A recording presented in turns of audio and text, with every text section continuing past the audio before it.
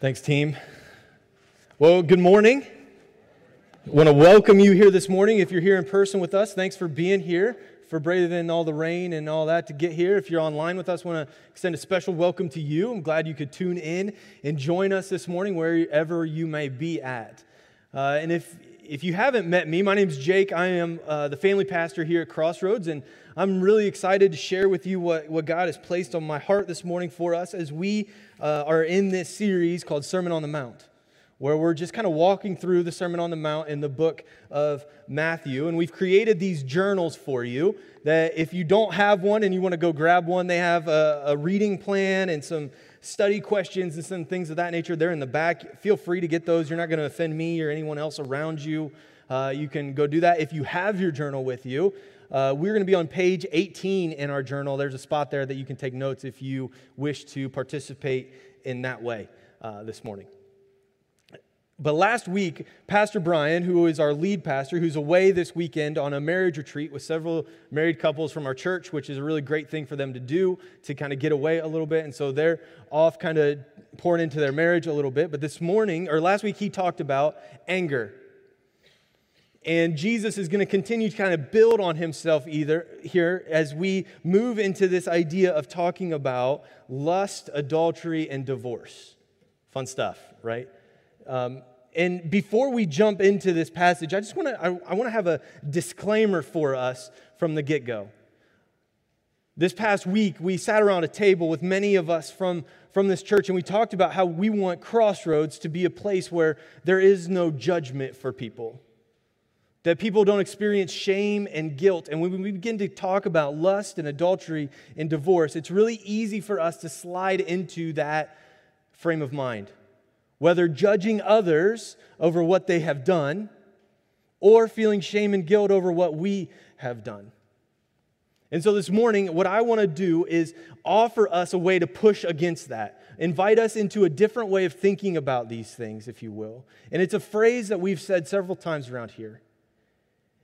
And it's the invitation to gaze at Jesus and glance at ourselves. To gaze at Jesus and glance at ourselves. In order for us to be a community of people where there is no judgment, shame, or guilt, it's when we make a big deal about the grace and the love of Jesus. And we focus our attention on that, and we gaze upon the love and the grace of Jesus for all people. And we push against the desire to just make everything about what we've done or what other people have done. Because truth is, it's going to be hard-pressed this morning to find anyone in this room who's not been impacted by lust, adultery, or divorce. Unfortunately, the world that we live in, that this is a common thing in our world. And so it's easy to slip into a judgmental mindset of saying, well, I haven't done that. I didn't do what they did. Or it's really easy to slip into a shame and guilt of, man, yeah, I've been guilty of that. And how we push against that, and what I'm inviting us into this morning, is that we would gaze upon the goodness and the love of God for us. And we would glance at ourselves. That we make our time together this morning about the love and the grace and the life of Jesus that He calls us into, and a smaller deal about everything that's going on. Because here's what's happened in the Sermon on the Mount, right? That Jesus is taking physical actions, things that we can see. Last week, He relates anger to murder, right? An action that has a beginning of a heart reality. He's taking physical actions and saying there's a spiritual reality behind every action that we do.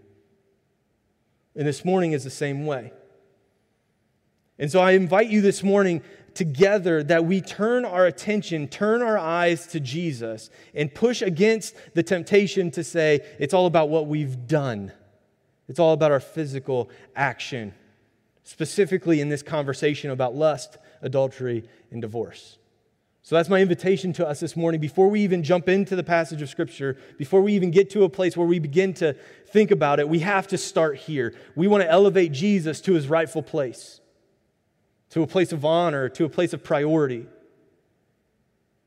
And think of how it's impacted us secondly. So as we are invited into that, would you pause and would you pray with me?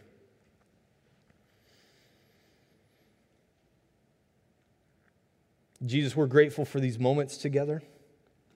And we take a few moments here just to turn our attention and our focus to you.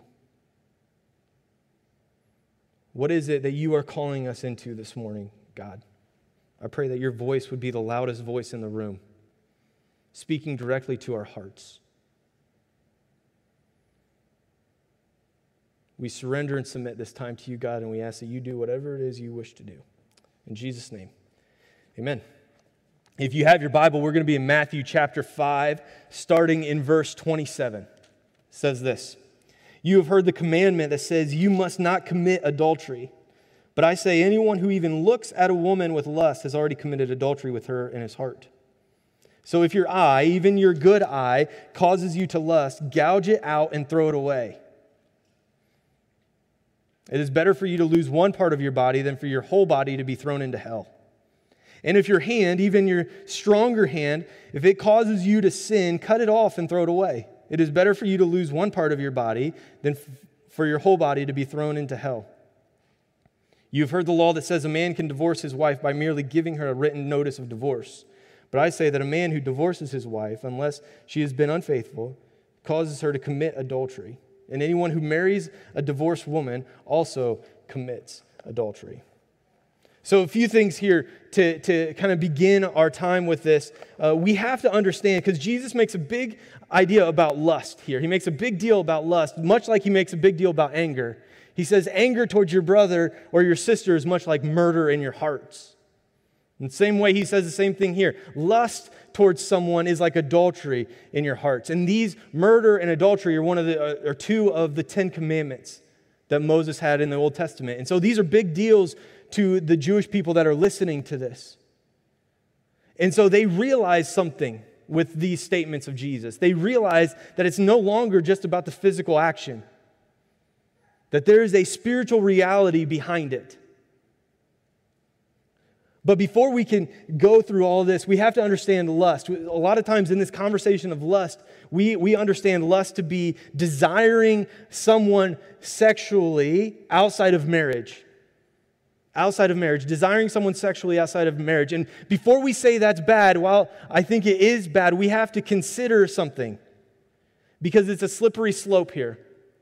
That if we say desiring someone sexually is a bad thing, it's an easy jump to say our desire for sex, intimacy, and loving relationships is a bad thing. And that's not what Scripture teaches us. Scripture teaches us the exact opposite.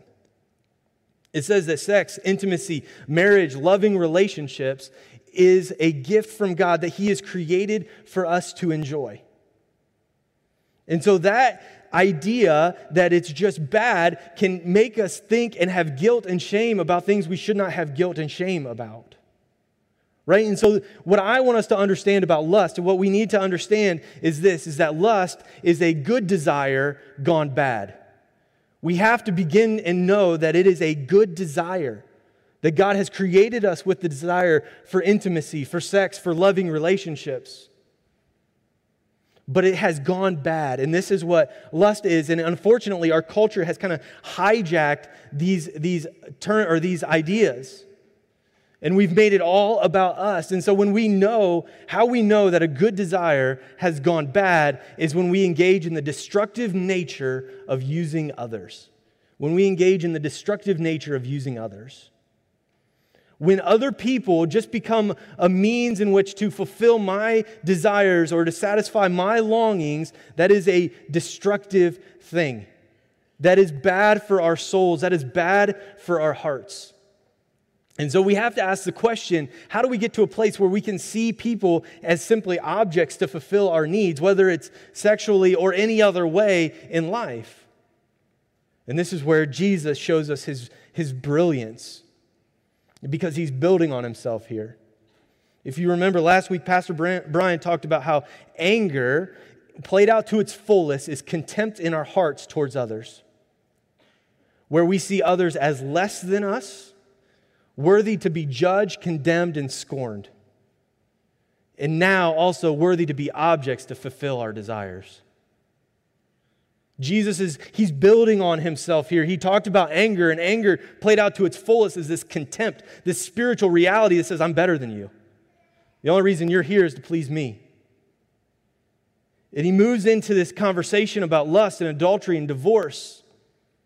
And he reminds us that there is a spiritual reality behind all of our physical actions.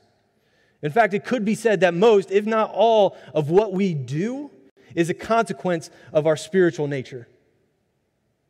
And so Jesus says, before we can jump into any kind of physical boundaries or any kind of physical remedies for this, we have to deal with the spiritual issue behind it.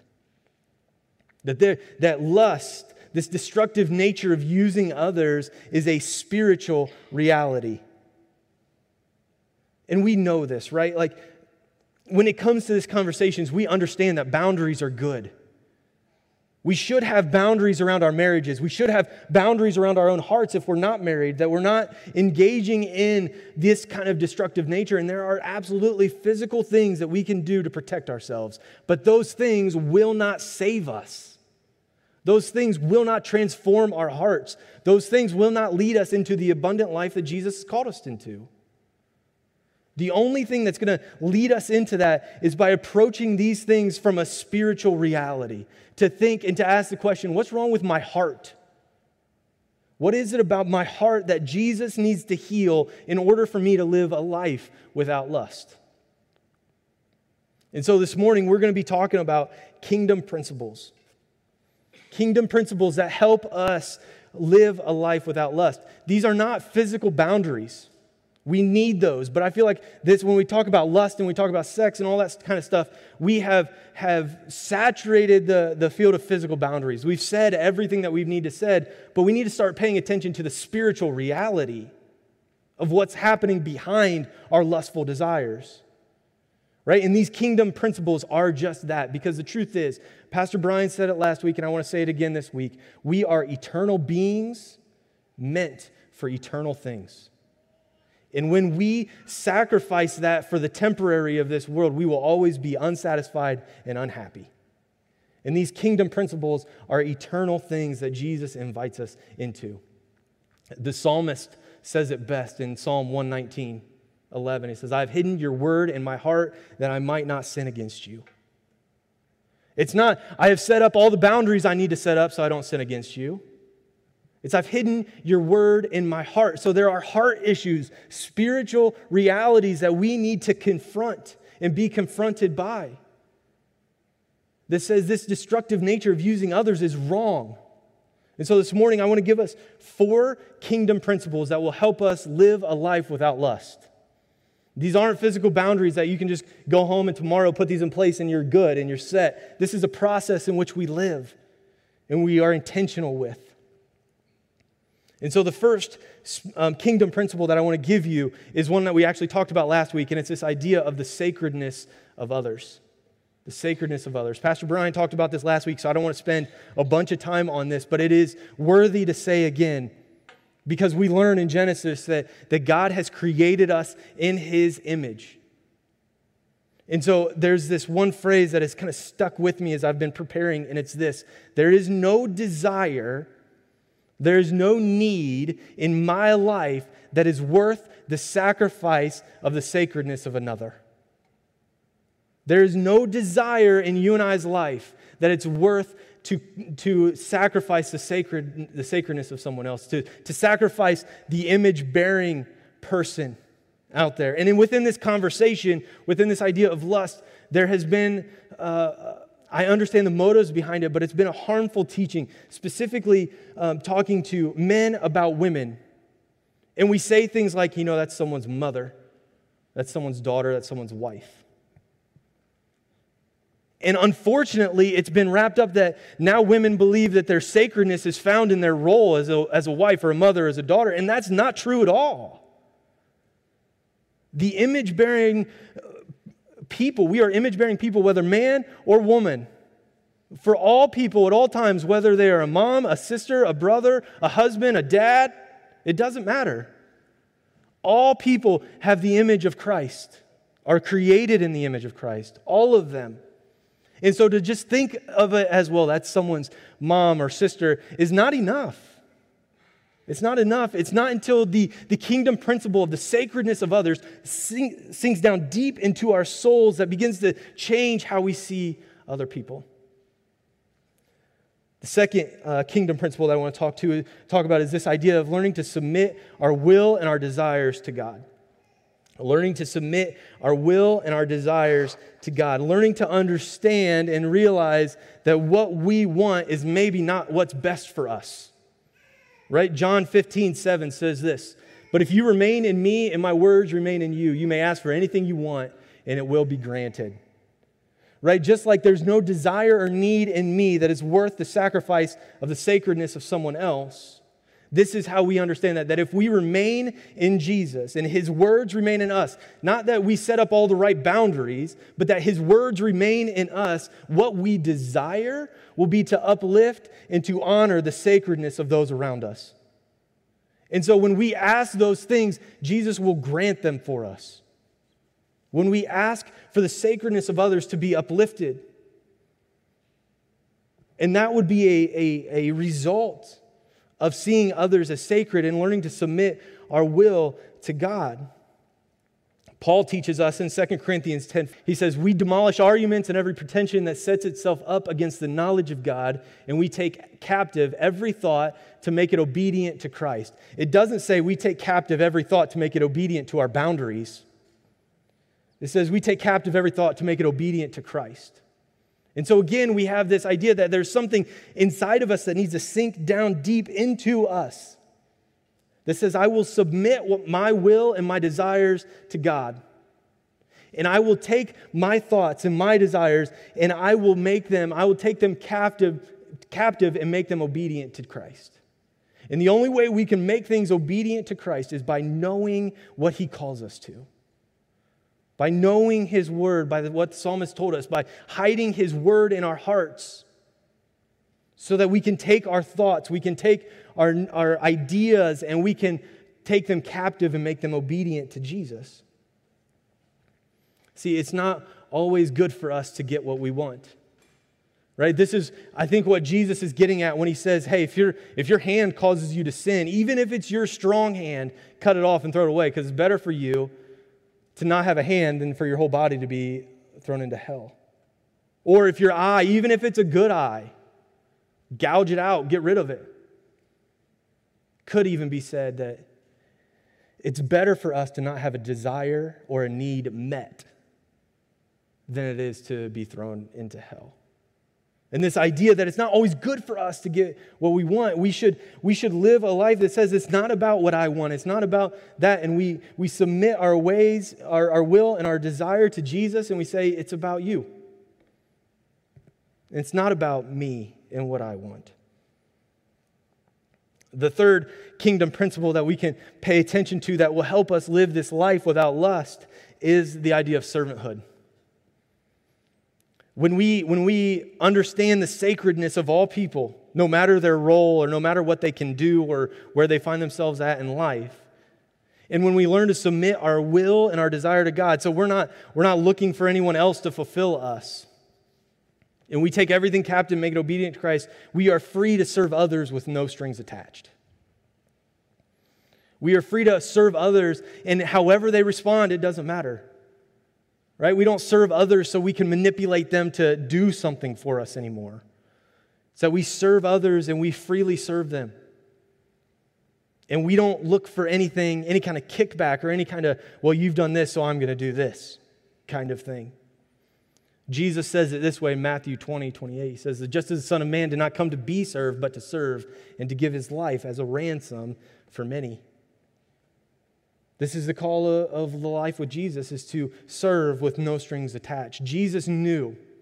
He knew that in His death and resurrection, He was going to do that, to give His life as a ransom for many, knowing that millions of people will still turn their backs on Him. Paul teaches us in Philippians 2:3-4, it says, "Do nothing out of selfish ambition or vain conceit, but in humility consider others better than yourselves. Each of you should look not only to your own interest, but also to the interest of others." In humility, In humility, consider others better than yourselves. This idea of serving with no strings attached. Because sometimes we have this, it's kind of like an arrogant serving, right? Like, I'm going to serve, look what I've done, and now because I've done this, I expect you to, you need to do this now. Remember that thing I did? I'm calling in my favor. It's time for you to come do this. The idea of servanthood within the kingdom of God is to serve with no strings attached. Serve with no strings attached. Which leads us to kind of this fourth kingdom principle, because it's easy to fall into the temptation or the trap that if we uphold the sacredness of others, of all people, and if we submit our will and our desires to God, and if we live a life of servanthood to serve with no strings attached, it's easy to fall into this trap to go, well, what about me? Right? Who's going to meet my needs? Because I have desires, I have needs, and that's a fair question to ask. But it leads us to this fourth principle, and it's that the security in Christ. A verse that personally I've been holding on to for almost a couple years now is this verse in Psalm 23:1. And I think it would be good for us to memorize this verse together, that the Lord is my shepherd, I shall not be in want. That is every desire or need that I have, I may want those things, but the truth, the reality, the kingdom principle that I want to sink deep down inside of me and into us collectively together is that the Lord is your shepherd. You don't need to be in need. You have all that you need. I don't need to be in want. Right? And so it's this idea that I am secure in Christ, that He has offered me this life abundant. Paul teaches us in Philippians 4:19, he says, and my God will meet all your needs according to His glorious riches in Christ Jesus. When we ask the question, what about me? We have to realize that every desire, every need is met in the person of Jesus Christ. That there's no physical boundary or anything going on, that everything we need is met in the person of Jesus. That we are well taken care of. That God isn't holding anything back from us. In fact, He's given all of Himself in the person of Jesus to us. To say it is in Jesus that we find our life, we find the abundant life that is promised to us. It's in Him that we are secure, that we don't need to ask the question, well, what about me? Because when we understand that we're secure in Christ, then we don't have to go around looking for people to complete us or to fulfill some kind of need in us, but that we can be secure and safe and go, Jesus, I'm well taken care of. These aren't just physical boundaries. Like we said earlier, our physical boundaries are good for us. They will protect us. They will keep us on the straight and narrow, but they will not transform our hearts. The only thing that can transform our hearts is the power of God at work in our life. And to realize that we are eternal beings meant for eternal things, and until we start to pursue those eternal things, we will always be unsatisfied and unhappy with the life that we have, asking the question, God, is this it? Is this all there is?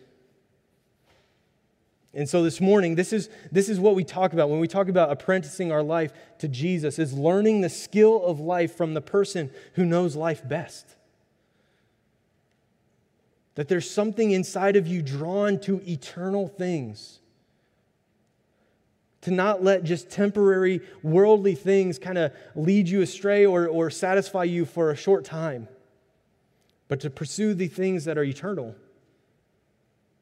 And it's there that we'll find fulfillment.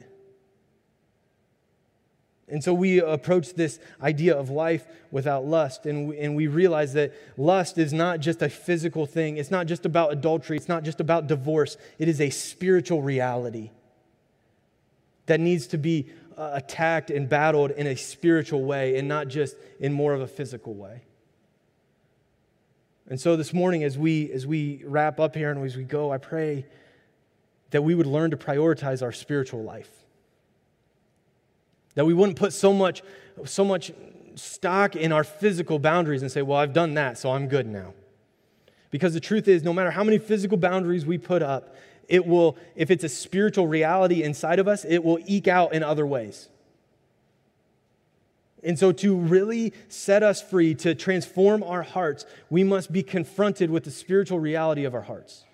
and take a hard look at what the spiritual reality of our life is. Are we engaging in the destructive nature of using others?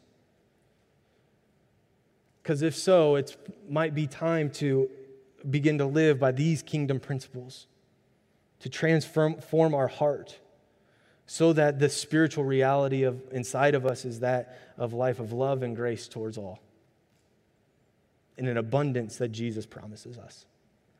Let's pray. Jesus, we're thankful for these moments. And we realize that the spiritual reality in our life may be the thing that's driving everything. And so, God, I pray that you would confront our spiritual reality, point out where we are engaging in the destructive nature of using others. But help us understand that all people are sacred. May that sacredness of others sink deep down into our hearts. Help us to learn to submit our will to you, to give up the notion that we deserve certain things, that we can understand that it's good for us to not always get our way. God, as we do this, we learn to serve with no strings attached, and that we find our security in you.